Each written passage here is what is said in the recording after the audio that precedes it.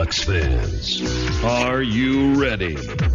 You are listening to the Ducks and Pucks podcast with your hosts, Mike Walters and Eddie Jones. This is the number one home for Anaheim Ducks talk and analysis. Here we go. All right, welcome back to the show. This is your host, Mike Walters, along with my co-host, Eddie Jones, and we have a good show for you this week. We're going to be covering the NHL draft. We're going to be talking about the Anderson trade. We've also got writer Thomas Harrington on, who does a lot of the coverage on the prospects and the draft as well, to talk about everything. And later on in the show, we also have one of the Ducks' newest members, Alex Dostie. He'll be on later on. We'll ask him a couple questions and talk about his experience going through the draft and how excited he is. So with that, we'll go back a few days earlier in this week. The Ducks made a big move. Eddie, you and I, we talked about this on the show last week. We talked about Anderson getting traded, and we said that if he was going to get moved, it would be for 2 draft picks. And it happened. He got traded for 2 draft picks. And what are your thoughts? Because, obviously a lot of fans were not happy with this move. I think if, at the time I thought it was a pretty good move. I liked getting a first-round pick, although it's the latest first-round pick you can have. We heard Murray say he wants to get some more picks. He picked up 1 this year, 1 next year. We obviously know that now that pick ends up being Sam Steele. I think they're what they wanted to do was to use those picks to trade up. Unfortunately, I don't think a lot of people were biting on that, and they wanted to get, I think, into about probably the top 15, and it just didn't work out. But I think with the 2 players we got, obviously getting Sam Steele with the pick from there, and then we'll have to find out who they get next year. I think it was a pretty good deal, and we saw Brian Elliott go in the draft too for 2 second-round picks to Calgary, and his resume as of late and his stats are a lot better than Freddie's. So I think with that, the return was just where it should be. Thomas, what did you think? Obviously, like Eddie said, we've got that first-round pick now out of the way. But what were your initial thoughts when Anderson was traded? Did you like the trade, dislike the trade, or kind of in between? I liked the trade in so much as that we had to make it, and the return we got, I thought was very good. A first-round pick this year, a second-round pick next year, and the Ducks have made some very, very good picks in the second round in recent years. Brandon Montour, Marcus Pettersson, John Gibson. So they know what they're doing in the second round. I think they probably would have tried to get a second-round pick this year, but Toronto obviously wasn't biting, so getting one for next season is a very, very nice asset. In terms of actually trading Anderson, I think he's a great goalie. He worked really well in Anaheim, so I'm sorry to see him go. But with the expansion draft coming up next year, the Ducks had to make a choice. And with Anderson wanting, $4 or $5 million a season, it made sense to trade him and keep Gibson since he's younger and has a much smaller cap hit. Personally, I would love to keep both, but with that expansion draft, you got to make that choice. And I think it was better to make the trade when they did, because there weren't that many teams looking for a goaltender. So now they don't have to sit with both. Pittsburgh's already said next season they will probably be starting with both Matt Murray and Marc-Andre Fleury, and that's a situation the Ducks just didn't want to be in. Yeah, exactly. And so the Ducks, avoided that situation. They don't have to deal with it. And now it kind of leads us to one fan question, Eddie. Laura asks about the Ducks getting a decent backup goalie and who would they go after. And that's another thing that Murray needs to work on. We didn't take one in the draft. So what do you think? Who are some players out there that the Ducks, might try to target and bring in as a backup to Gibson? Well, unless they bring one in a trade, I think there's a couple decent options available in free agency. I'll mention the one that I was talking about earlier. I think Thomas has another one as well. I like Chad Johnson played for Buffalo last year.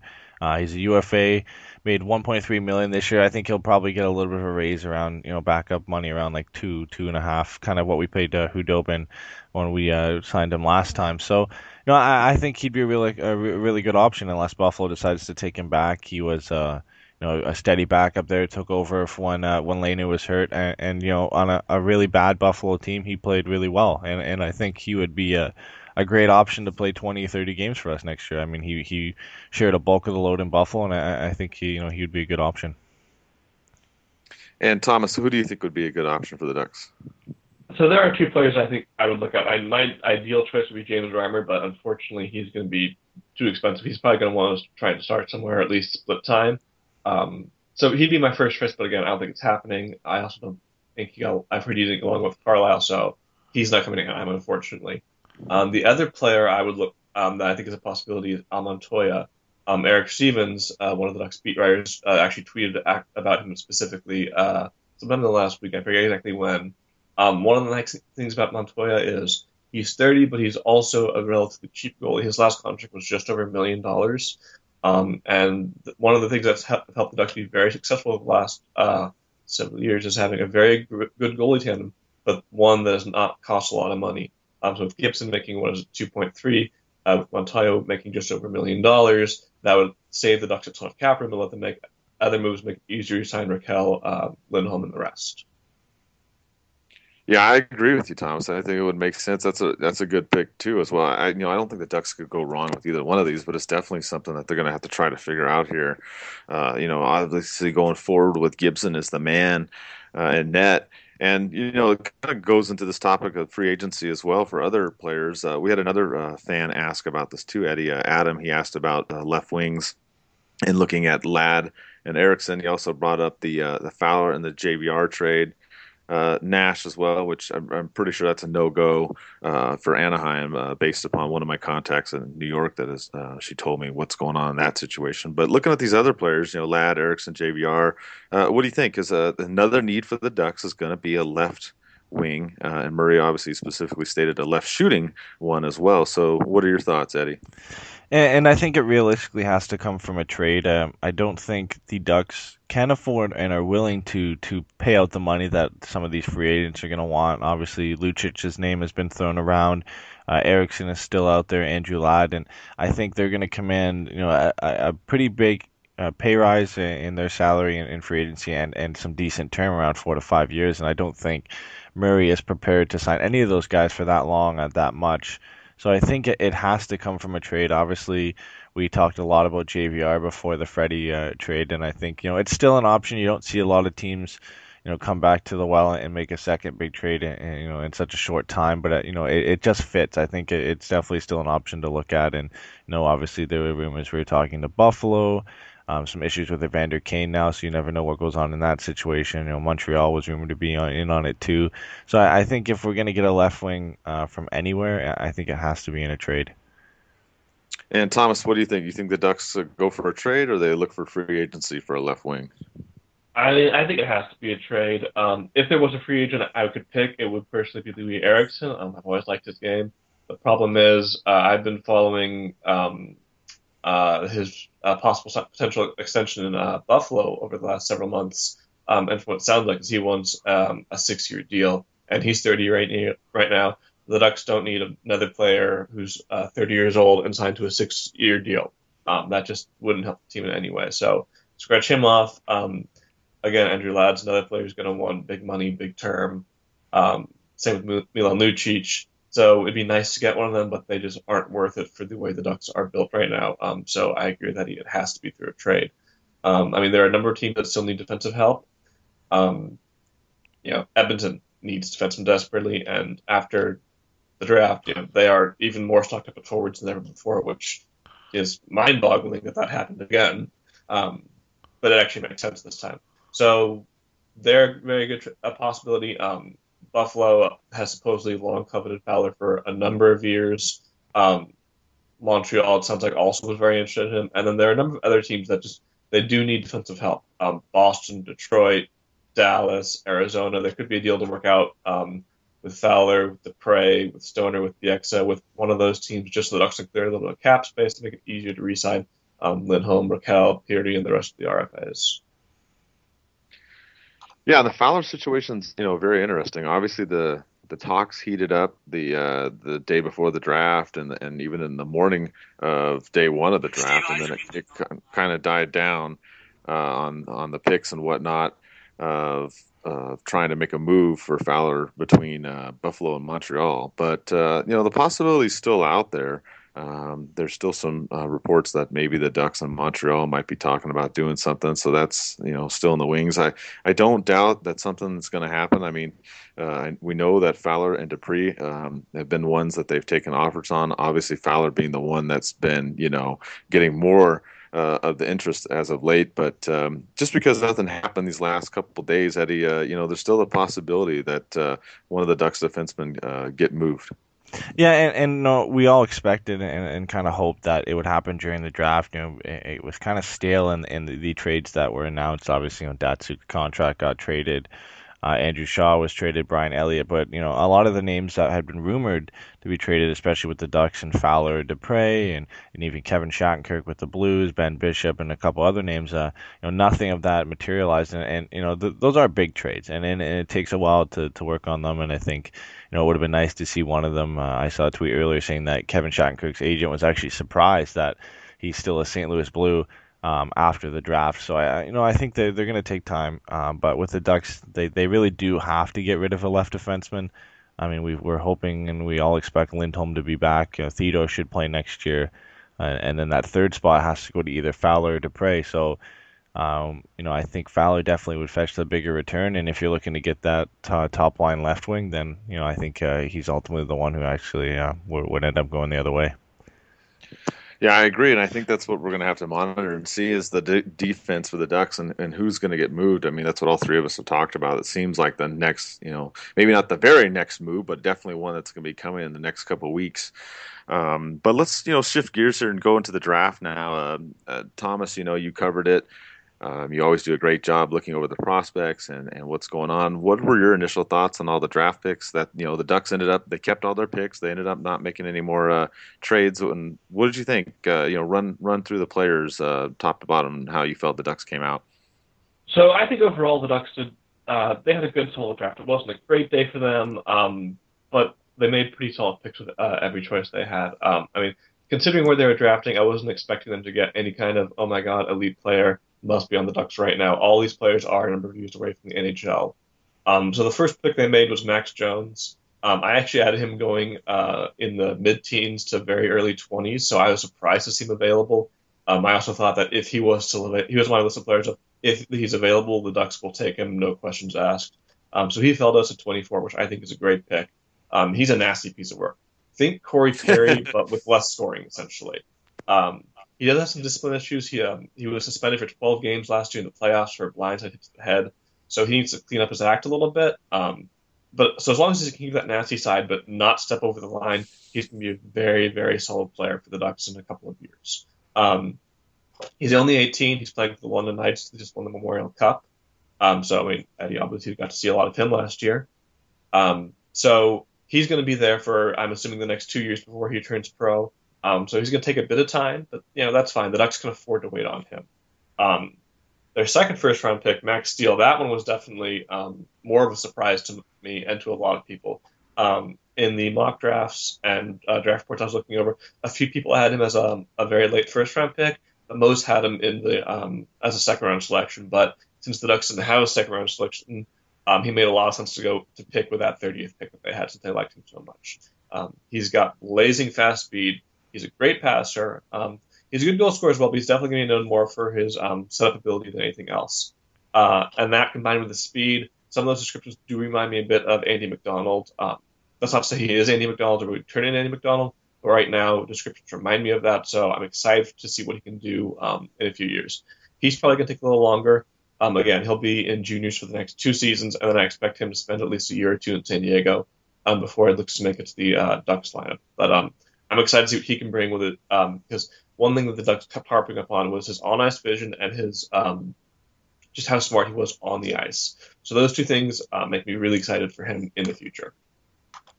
So the second round, the Ducks didn't have a pick, unfortunately. I have no doubt they were trying to acquire one, but they weren't able to. So in the third round, they picked defenseman Josh, I think it's pronounced Mahura, but don't quote me on that. He's a solid stay-at-home defenseman who last season didn't play a ton because of a knee injury.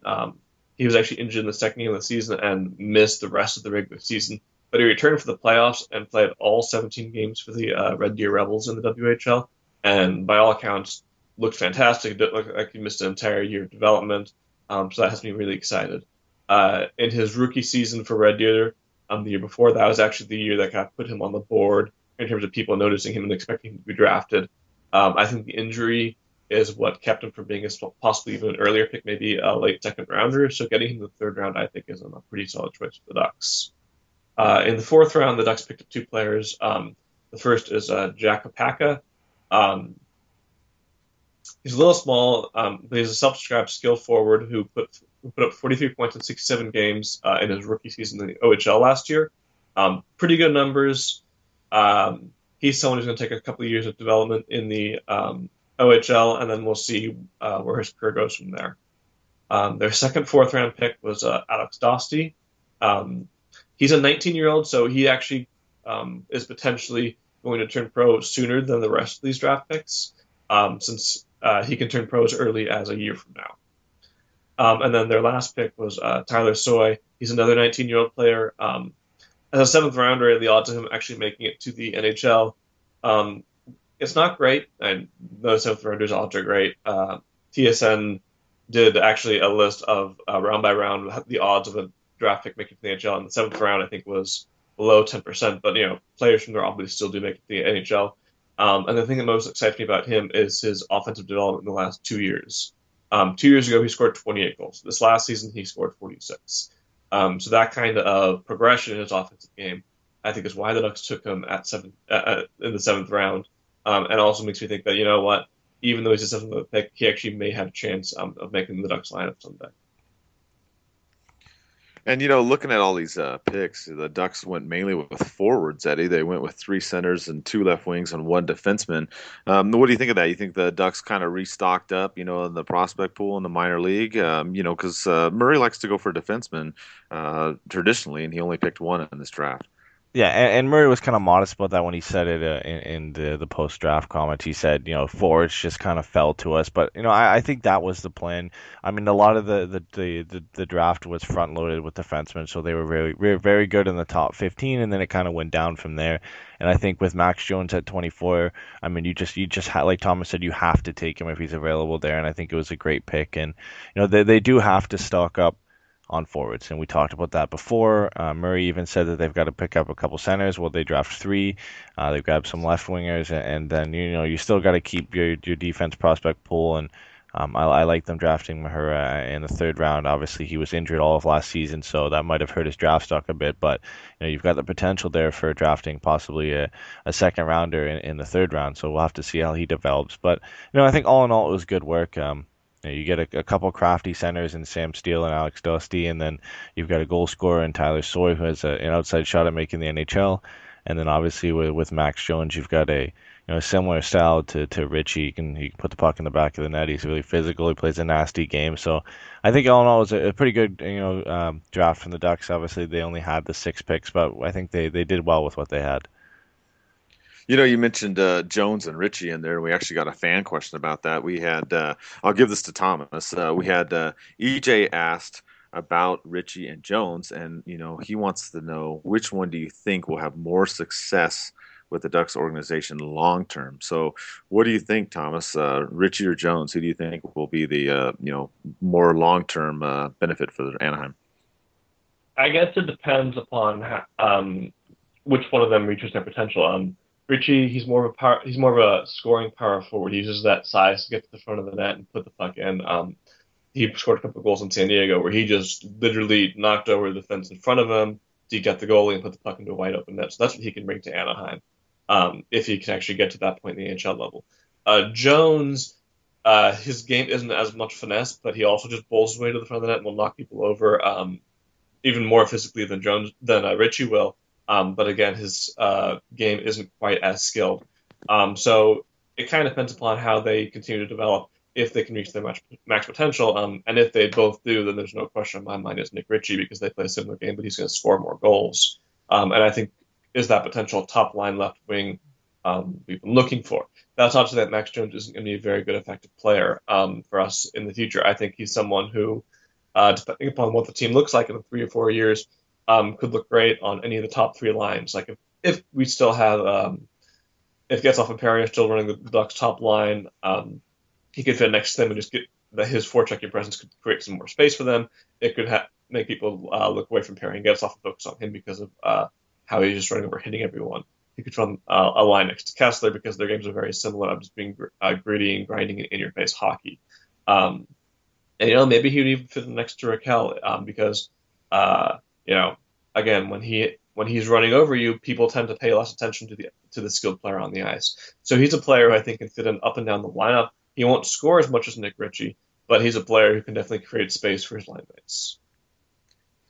Another question about Ritchie, Eddie, that kind of came up to my mind right now is the Ducks are looking for, a left wing, left shot, and they're going out finding one. And if they don't, do you bring up Ritchie and you play him next year, and that's the guy that you're looking for? Or do the Ducks still trade defense, and try and get a winger, and then maybe you keep Ritchie in San Diego or do something else? I mean, what do you think? Because if the Ducks don't get a left wing that they want, it would kind of seem logical to try to bring Ritchie up and give him another run with the team. Yeah, and I think they're looking at that for sure. And obviously that's definitely an option available to them. Like I said, they're not pressured right now into making a trade, but Murray did say he wants a top left wing. He wants a left wing in the league that shoots left and is if you look at him from any perspective, he's a top left wing in the league, and I think you can't say that about Ritchie yet. He obviously has all the potential to get there, and I think he deserves a shot with the Ducks next year. But if we go off by what Murray said, I think he's looking more for like the guys we mentioned in JVR and Eriksson and Nash and all those other guys we mentioned on last podcast and earlier in this one. I think that's more so what he's looking for. But there's no question about it. Ritchie will get a shot, and if he can take take advantage of that opportunity, there's a good chance he could fit in on that top line left wing this season. And mentioned giving him a shot again. Obviously, he played last year substantially, and bringing him up.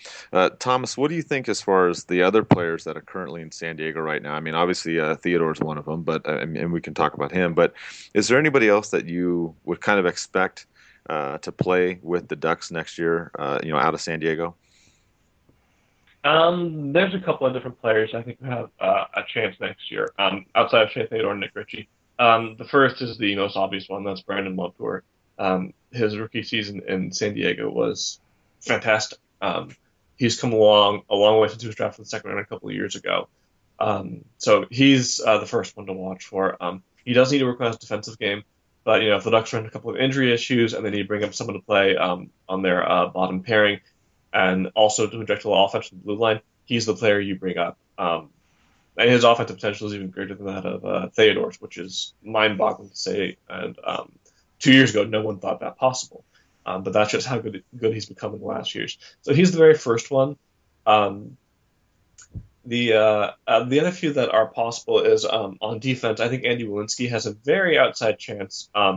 He has played NCAA hockey for the last 4 seasons and made his AHL debut last year with the Goals at the end of the season. I believe he played at every single playoff game for the Goals, one of the few defensemen who can say that for them. So that means, in my mind, they trust him a lot. So, again, if the Ducks run into injury issues, he's a possibility. Another defenseman to watch out for, and I think this one is much less likely, is Jacob Larson. I expect him to be back in the SHL next season. Because if he doesn't make the Ducks roster, there's a clause in his contract that he can go back to Sweden and play there instead of playing in San Diego. Personally, that's what I expect to happen with him. But if he comes in, has an amazing camp, you never know. Maybe he's got an outside chance of making the team. At forward, after Ritchie, the other two big ones are Stefan Noesen and Nick Coudelis. We've seen Noesen a couple times over the last couple of seasons. Last season, he was finally healthy for the first time in his AHL career. And unfortunately, because of his prior injuries, I think that really hurt him. He didn't have a very good season.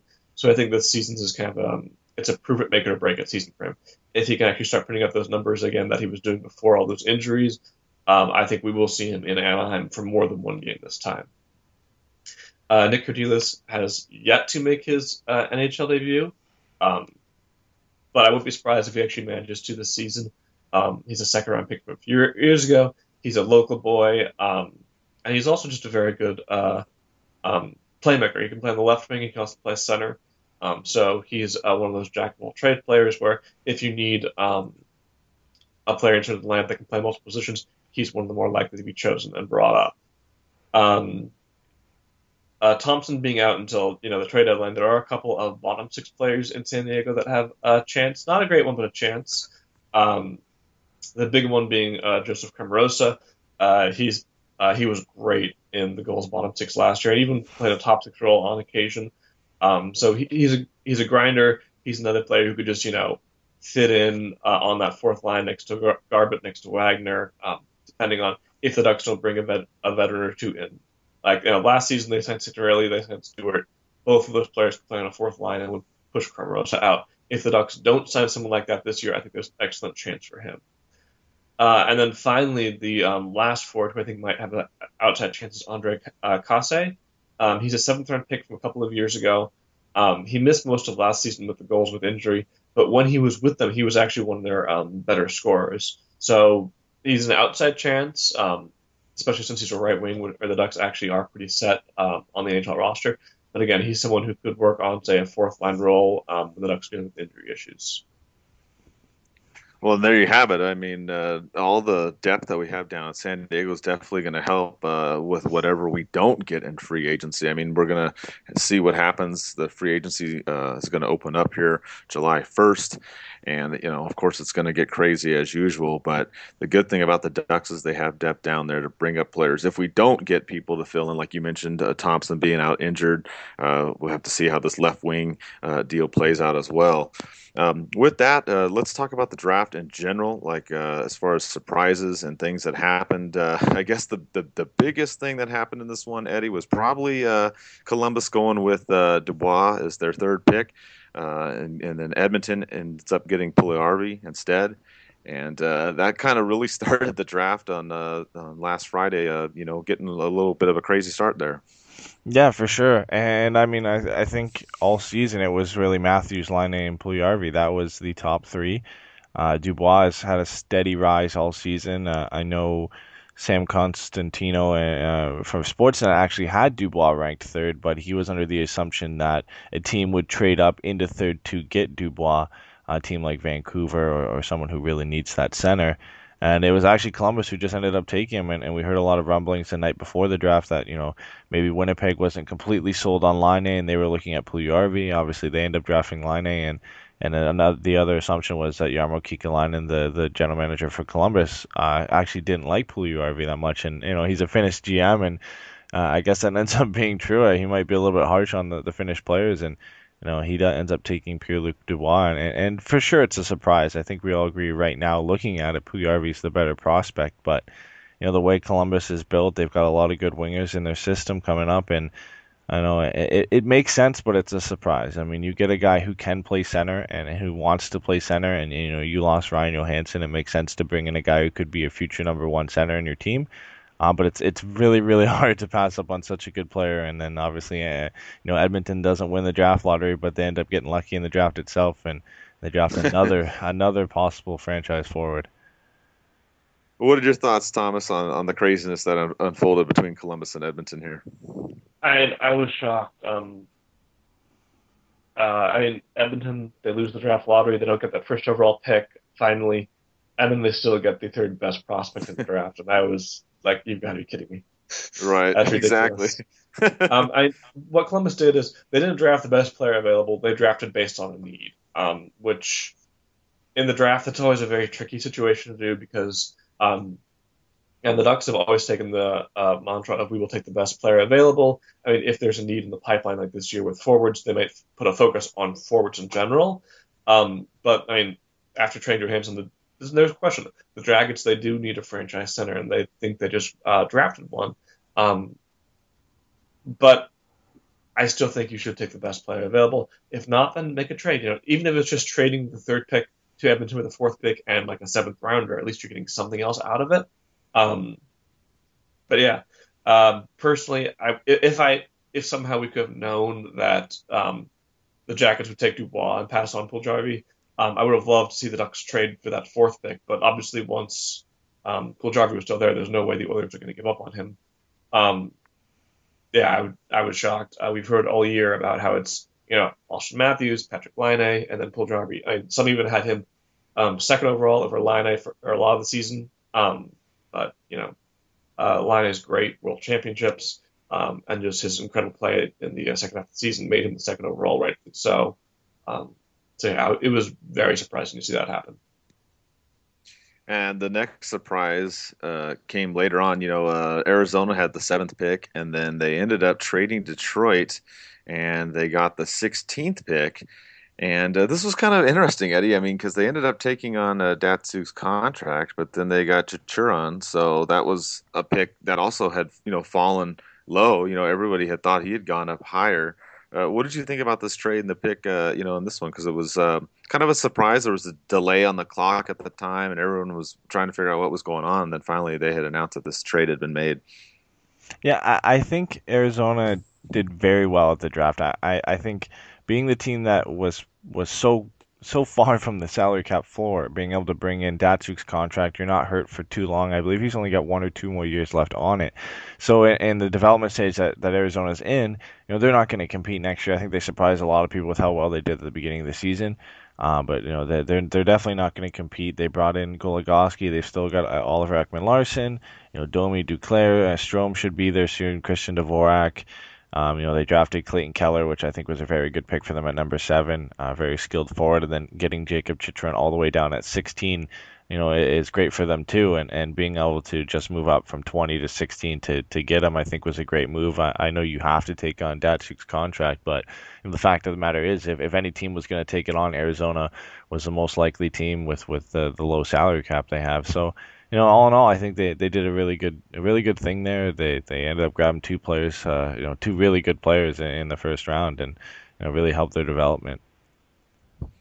And Thomas, what did you think of Dallas and Arizona making this move? Dallas. Detroit. Sorry, Detroit. My bad. Detroit and no worries, it's early. Yeah. I kind of go back and forth on this one. If Chitrin works out, it's a a very, very good deal for Arizona because they got a player they were really heavily targeting. So if he turns into the player they want, I think it's a great deal for them. My issue is they helped Detroit out of a very, very tricky situation. Datsuk's got 1 year left. I believe it's at $7.5 million. They now have the cap space to go for Steven Stamkos. If you're going to take on Datsuk's contract, I feel that they should have asked for more. They got that first round pick, but they also gave up a first round pick. So they only moved up 4 spots in the draft. I just feel that if you're going to take on Detroit's contract, you need to make them hurt a little bit more. You got to take a little more, whether it's more picks, whether it's one of their prospects. You say, I only do this if you give me Anthony Mantha, one of their top prospects. Detroit probably says no, and then they have to eat Datsuk's contract. They can't sign Stamkos. It's just how it goes. So I like what Arizona did in getting that pick because they really like the player, obviously. I don't like how they helped out Detroit without asking for more from them.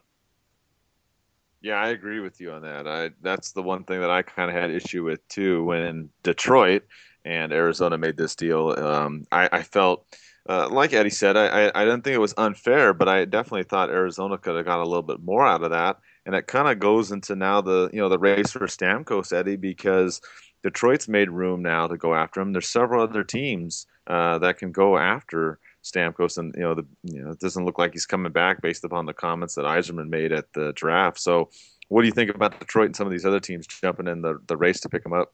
Yeah, Detroit's definitely in there, and a lot of GMs have cryptically said that they're going to go in and get Stamkos. I think it was Tim Murray said he's going to go after the big fish in free agency, and I think we all know who that's going to be. And Toronto's been in on them all year. Buffalo's creeped their way in. Obviously, Detroit now. There's also the Rangers are in on them too. So there's a fair amount of teams in, all Eastern Conference teams. Obviously, Tampa Bay still has a chance to bring him back, but there's a lot of possibilities for him out there. Buffalo has enough salary cap to bring him in. They've got a young team ready to get going. I think there's a logjam at center if they bring him in, but it's hard to pass up on a guy like Steven Stamkos. Obviously, his hometown team in Toronto has been a long time, rumored team for him to go to, and now obviously with Detroit emerging and the Rangers trying to get in the mix, there's a lot of interesting options for him come free agency. And this is one of the biggest stories at this time of year in a long time in the NHL. You don't see a lot of these players ever get to free agency of players of that quality. So I think it's going to be really interesting to see to which team he goes to. Yeah, and talking about trades, there weren't too many that went on the past couple of days. We saw another one involving Andrew Shaw. He ended up going to Montreal. What did you think about that trade, Thomas? I see he's a restricted free agent. I think it depends upon what they sign him for. I saw a rumor on Twitter that he's asking for 6 or 7 years. And if that's the case, then I don't like this deal from Montreal. He's a good player, but he's not a player I would invest 7 years in. 4 years, sure. Five, that's probably as high as I'd go. If you really want 6 or 7, I don't like that kind of term for what he brings. But if they sign him to a reasonable deal, 4 or 5 years, I think it's a good deal move for them.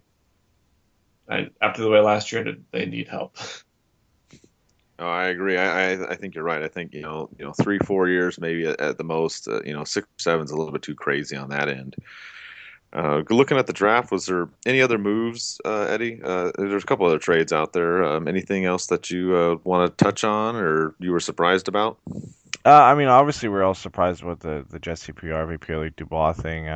Brian Elliott being the goalie that ends up going to Calgary was a little bit surprising.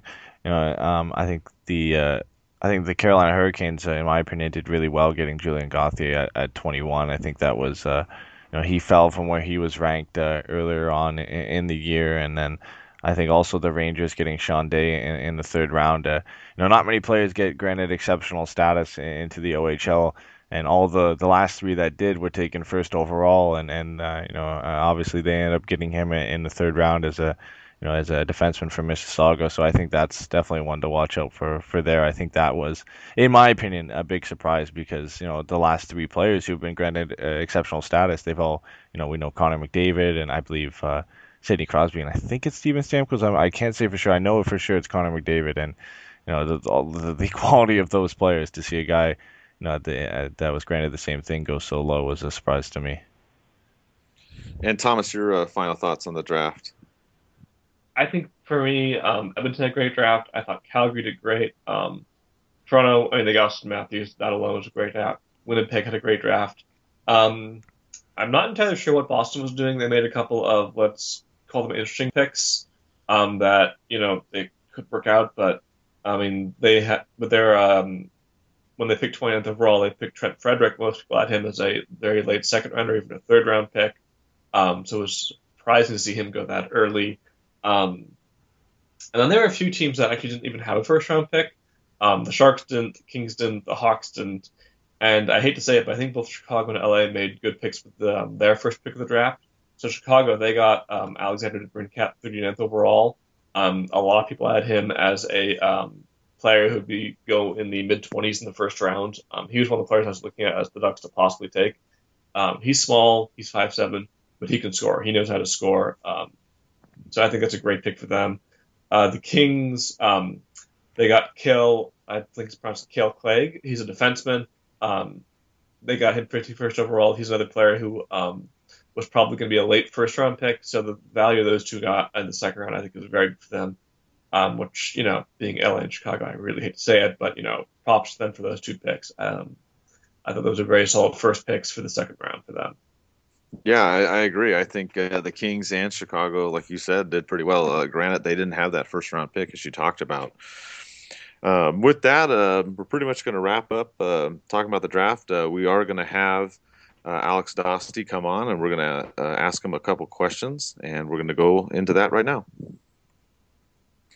All right, with us today, we have a special guest. Alex Dosty was picked up by the Ducks in the draft in the 4th round. And first off, Alex, welcome to the show. Thanks for coming on. Thank you very much. No problem. Alex, tell everybody a little bit about yourself. Obviously you're only 19. You got drafted by the Ducks, but give a little bit of background about yourself. Yeah, well, I'm from Drummondville, Quebec. So I'm French, so maybe my English will be, sometimes I will do some mistake, but yeah, I'm from Drummondville, Quebec. I live with my parents, and I have a brother. He's 22, so he's 3 years older than me. And when I was young, I just started playing outside with my brother and their friends and my friends. We're a big hockey town with the Drummondville Voltigeurs, the junior team back home. And yeah, I played like everybody in minor hockey with all the people in Drummondville. I traveled a lot. After I was drafted first round with the Gatineau Olympics in the Quebec Junior Major Hockey League. And after that, it's just after my first season at 16, I had a surgery my shoulder, my left shoulder. So after that, at my 17 years old year with the team, and a decent season was not my best season, so I was ignored in the draft last year. So this year I had a good season, and the Ducks picked me up. Does it help playing in Gatineau, being from Drummondville and just being so much closer to home that you don't have to end up going to the OHL or to the WHL and being miles and different provinces away from your hometown? Yeah, of course. It's only like 3 hours uh, of car of road. So Hmm. my parents are coming often. They come to see the game.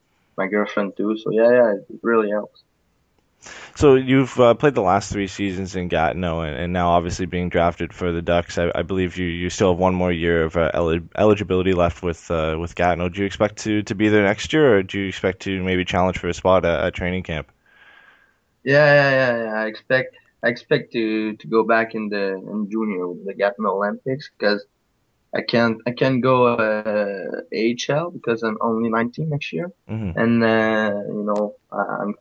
I'm gonna be honest. I don't think I'm ready in NHL now. And Yeah. I think it's okay. I need to work on different aspects, and I need to work on my strength too in the gym. But yeah, it's junior hockey, so I don't know if I'm gonna go back to Gatineau. 'Cause you never know what happened. But I think they like me there too. So yeah, I expect to go back in Gatineau next year.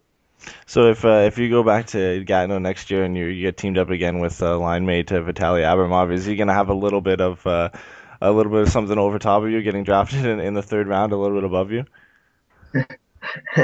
I don't think we're like that. Yeah, he's just a good friend, and he's happy for me. I talked to him on the phone, and he was just, he was so happy for me, and same as me.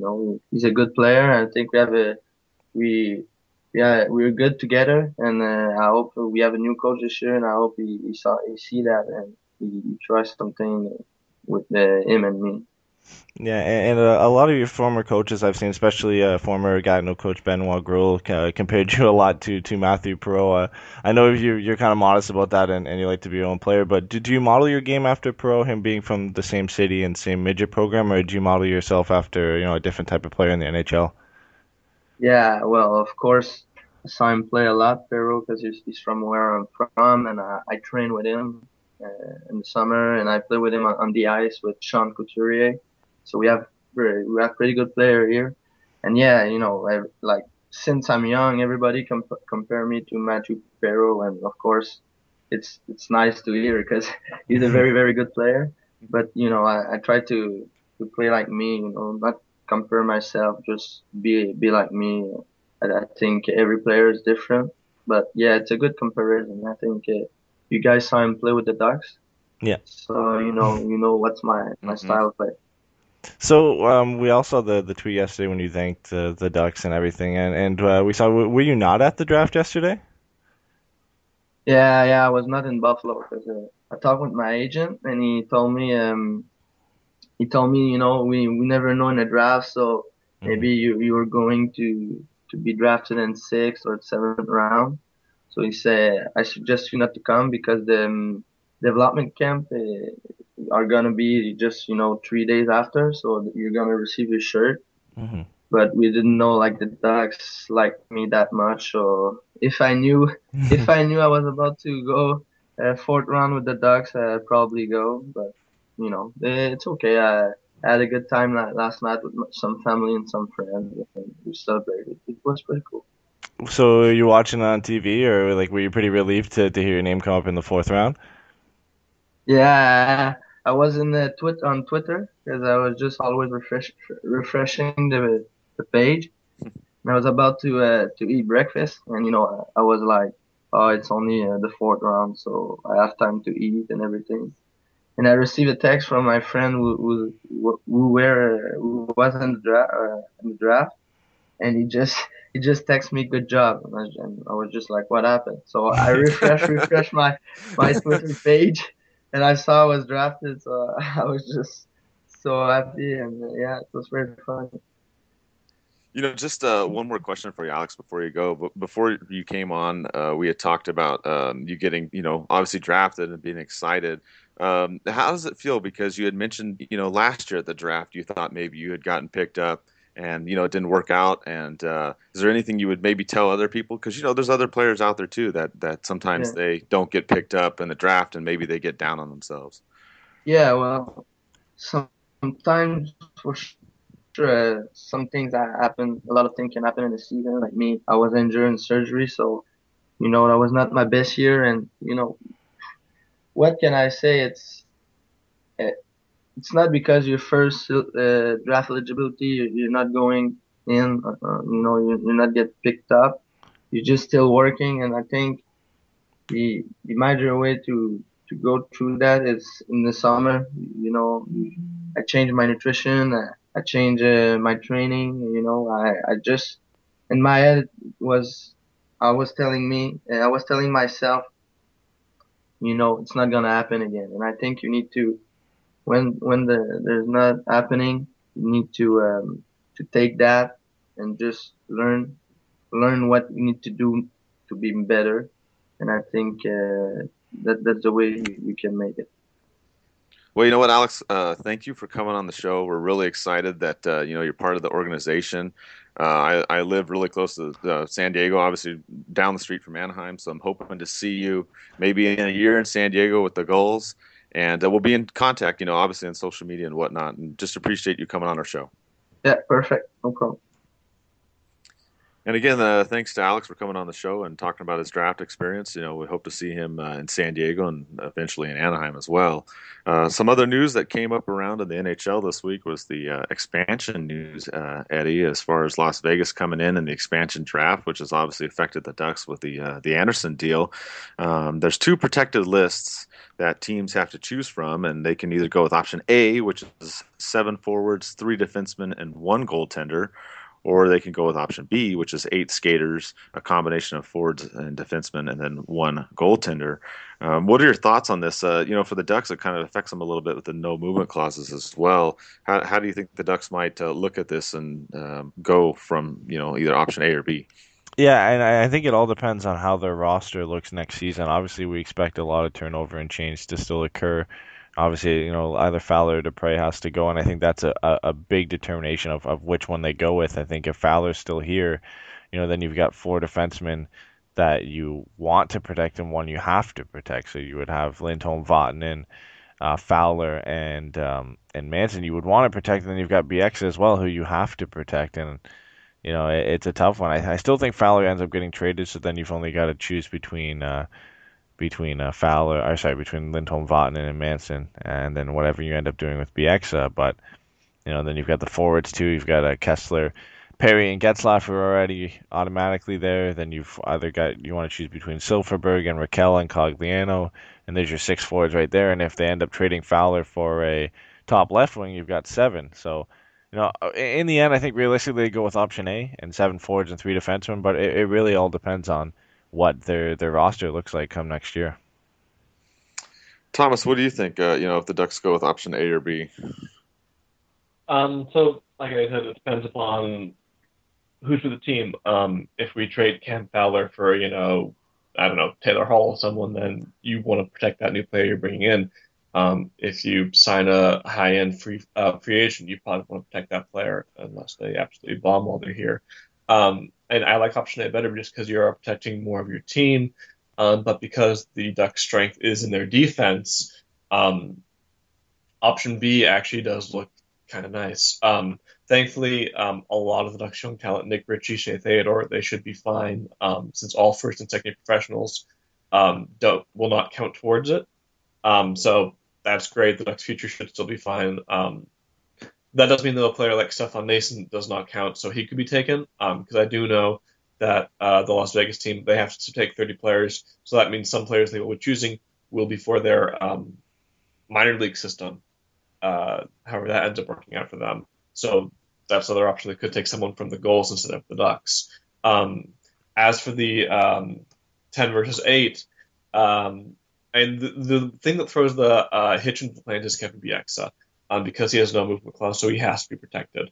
And then after him, if if the entire defense is still here, you'd want to protect Vatanen, Fowler, Lindholm, Manson.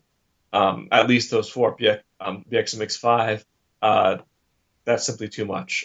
If we trade one, then we still have 4 players, but that still is the leaving an option B of the 8 skaters instead of 7 forwards and 3 defensemen. What would be nice is if Bob Murray has to talk with Bieksa and says, you've got no movement clause, but you can waive it so you are eligible to be selected in the expansion draft. We can almost guarantee they're not going to choose Bieksa. That will allow the Ducks to protect 3 of their young defensemen and still protect 7 forwards. And Murray could even say, if you don't do this, I will buy you out instead. So I'm kind of hoping they have that conversation saying, waive this, or, we simply can't have that no movement clause during the expansion draft process getting in the way of protecting our other young defensemen. Yeah, I agree with you. I think that's exactly what should go down. I mean, if the Ducks are going to move a defenseman, obviously Fowler's the one that's been talked about the most. But I mean, if they're going to move him, you've got to keep Vatanen and Lindholm. I mean, of course, the Ducks got to re-sign Lindholm as well. But both of them you need to keep. You got to take Manson with it as well. So there's your 3. And then you're stuck with Bieksa and the no movement clause. And I think Thomas makes a good point there, Eddie, is if you can waive the no movement clause, which you do with Bieksa, that's something you go for, because you got to protect these other younger guys as opposed to Bieksa. He's lower on the totem pole. Yeah, and realistically, too, he would still stay with the Ducks after that. I think a team would be more interested in, say, taking a younger guy like Simon Dupre instead of Bieksa, so, he may waive that, and then with the team only be able to pick one player from the Ducks, they either go for one of our forwards that we don't protect, or they go for Dupre, and I think it's a good option and even if he does say no, and you can always use a buyout or a trade or something. So I think that's the realistic option. Like you both said, we have to protect Lindholm, Vatanen, and most likely Manson as our 3 guys that we protect. And I think Kevin, I think he would waive it. I think in that circumstances, if he believes he could stay, or if he's not opposed to going to Vegas. So we'll have to wait and see. And it's going to be the topic of next offseason, that's for sure. Definitely, and like Thomas, we talked about the numbers. 10 forwards and defensemen in option A, combined 7 and 3 there, and then in B you've got the option of only 8 total. So I mean, you really want to try and protect those players, especially if the Ducks make a trade and they get in a left wing that they like. Both of you guys mentioned the other players as well. Raquel, we bring him back. You have Silverberg, you have Cogs. I mean, there's a lot of stuff going on here. So this expansion draft definitely, puts a damper kind of, I think, in what's been going on in the draft a little bit, Thomas. We didn't see a lot of moves. I think a lot of the GMs are trying to figure out, it's not just the needs of what the team has, but they also got to figure out, okay, who am I going to get and be able to keep, and not necessarily, try and make a trade or sign someone just to lose them in a season.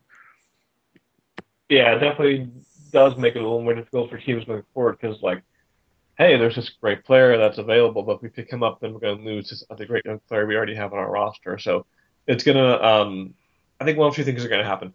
There's either going to be almost no trading in the next year, or there's going to be a ton of trading as teams try and figure out who they're keeping versus who they can get rid of. They have a team like the Ducks with so much defensive depth, both on their roster and in their prospect system, says, we can afford to lose one of these players, but we don't want to lose, Cam Fowler for free. We want to trade him. So we get something back. But then there's another team say, we don't really want to take him back and give something up for him, because sure, we need the help, but we also want to keep what we have and protect what we have. So I think it could make either a ton of trades happen, or just make GMs very, very cautious. Since this is the first time there's been expansion in the salary cap era, I think most GMs are going to be a little more timid. But there always are a few GMs that, get out there and make a lot of moves in the offseason, Bob Murray being one of them. So it wouldn't shock me to see a bunch of moves in the next year, but also wouldn't shock me if teams just said, we're going to stick with what we have and just see how it plays out. Yeah, and I agree. Like you said, the salary cap era, it's going to be an interesting year in the NHL. Come, obviously this free agency here in July, then come the trade deadline in the middle of the season as well. I agree with you. It could go either way. You may see a whole bunch of movement, or you may not see too much at all. Around the league, the only other news that we do have coming up here is the Hall of Fame, and we've got 6 players on this list. You've got Eric Lindros, Paul Correa, Dave Anderchuk, Curtis Joseph, Mark Recchi, and Jeremy Roenick. So we've got 6 that are going to go in. And what are your thoughts, Eddie? I mean, obviously Paul Correa, we know we want him in there, but what do you think about these 6 players and their chances of making the Hall of Fame? I think they all have a pretty good chance. Obviously, the class gets revealed on Monday, but I think Eric Lindros, I think he's a consensus pick right now. He's been passed on already. A lot of people think he should already be in there, and with no elite for sure lock this year, I think there's a good chance he gets in. Obviously, Dave Andreychuk too, with his career with the Tampa Bay Lightning and everything he's done. And I think there's definitely a shot for him. I mean, all of these guys deserve it, yes. Are all of them going to get in? I don't know. I mean, Curtis Joseph had a great career, had a couple great seasons. Obviously, played with Toronto, and I mean, all over the place. Really, he was with many different teams over his career. I mean, Paul Correa. We all know Paul Correa and what he's done for the Anaheim Ducks. Obviously, his career derailed a lot by concussion. Still ended up being a point per game player, just 11 games shy of 1,000. Is 11 points shy of 1,000 too, and he never won a Stanley Cup. So that does hurt him a little bit. But I mean, we would all love to, for sure, to love to have a Ducks player in the Hall of Fame. You got Mark Recchi too. Played 1,600 over 1,600 games in NHL, almost a point per game player. You would expect a lot of those guys to get into the Hall of Fame. He's won individual awards. His statistics are good. They seem to be Hall of Fame worthy. So, I mean, he's definitely a guy you would expect. And then, I mean, Jeremy Roenick too. I mean, he's been a character for his whole career, and he's been a character now with, I believe he's with NHL Network or NBC in the States, and he's a character there too. So, I mean, he's won a lot of major awards. He scored a lot of goals in his career. Never won a Stanley Cup either, but no, I don't think that's going to hurt him for too much. I think he still has a chance of getting in for sure. And Thomas, what are your thoughts on these players? I mean, since there are no slam dunk first ballot Hall of Famers who retired 3 years ago, and they're obviously going back to the well in terms of players who have been passed over, and these all 6 have an argument for, all 6 have an argument against. On this list, I think Mark Recchi, Dave Andreychuk, and Eric Lindros are the 3 I would pick. And they don't have to choose 4 players for the Hall of Fame review. They can choose less. They have done that in the past. And Eric Lindros, he was arguably one of the best, if not the best player in the NHL in the mid to late 90s. But injuries cut his career so short. He never won a cup. But, I mean, he was so good. And we've seen other players put up similar numbers in a short amount of time, make it to the Hall of Fame. Pavel Bure, Cam Neely, Peter Forsberg. So I think he has a very, very good chance. But, it's hard with a player who played less than 800 career games and never won a cup. Andreychuk, I always really liked him. He's the NHL all-time leader in power play goals. He won a Stanley Cup back in 2004 with Tampa Bay in what was a pretty amazing moment to watch. But the problem for him is he played for 23 seasons. So one of the reasons why he's so far off the scoring chart is simply because he stuck around for so long in the league. He was never that elite, 50, 60 goal scorer, but he did score 50 one time and had 42 others, but he was never like the best player in the league at any given time. Still, I think his longevity, personally, I think that should help his argument to be in the Hall of Fame. And that combined with, that Stanley Cup in 2004, his power play goals, I think he should be in there personally. Cujo, he's 4th all time in wins, which frankly makes it astounding. He hasn't been elected into the Hall of Fame yet. But he never won a cup. He never reached the final. And his numbers, the wins are amazing, but a lot of people look at him and say, he was just always on very, very good teams, which is why he won so many games. So he's a really tough call. If he makes it in, I think it'd be fine. But if he doesn't, I don't think I'm going to lose any sleep over it. Paul Curry is a really hard one for me because, he was exactly point per game, 989 points, 989 games. We know how great he was with the Ducks in the 90s. But post 2000, he was never the same player. He had concussion issues. And in his last season with the Ducks 03, I think he scored 25 goals, which, that's certainly not a bad season, but for his career production, that's certainly lower. And after he left Anaheim, he had a couple nice years in Nashville and St. Louis. He was just never that same player he once was. He never had much postseason success other than reaching the final in 03.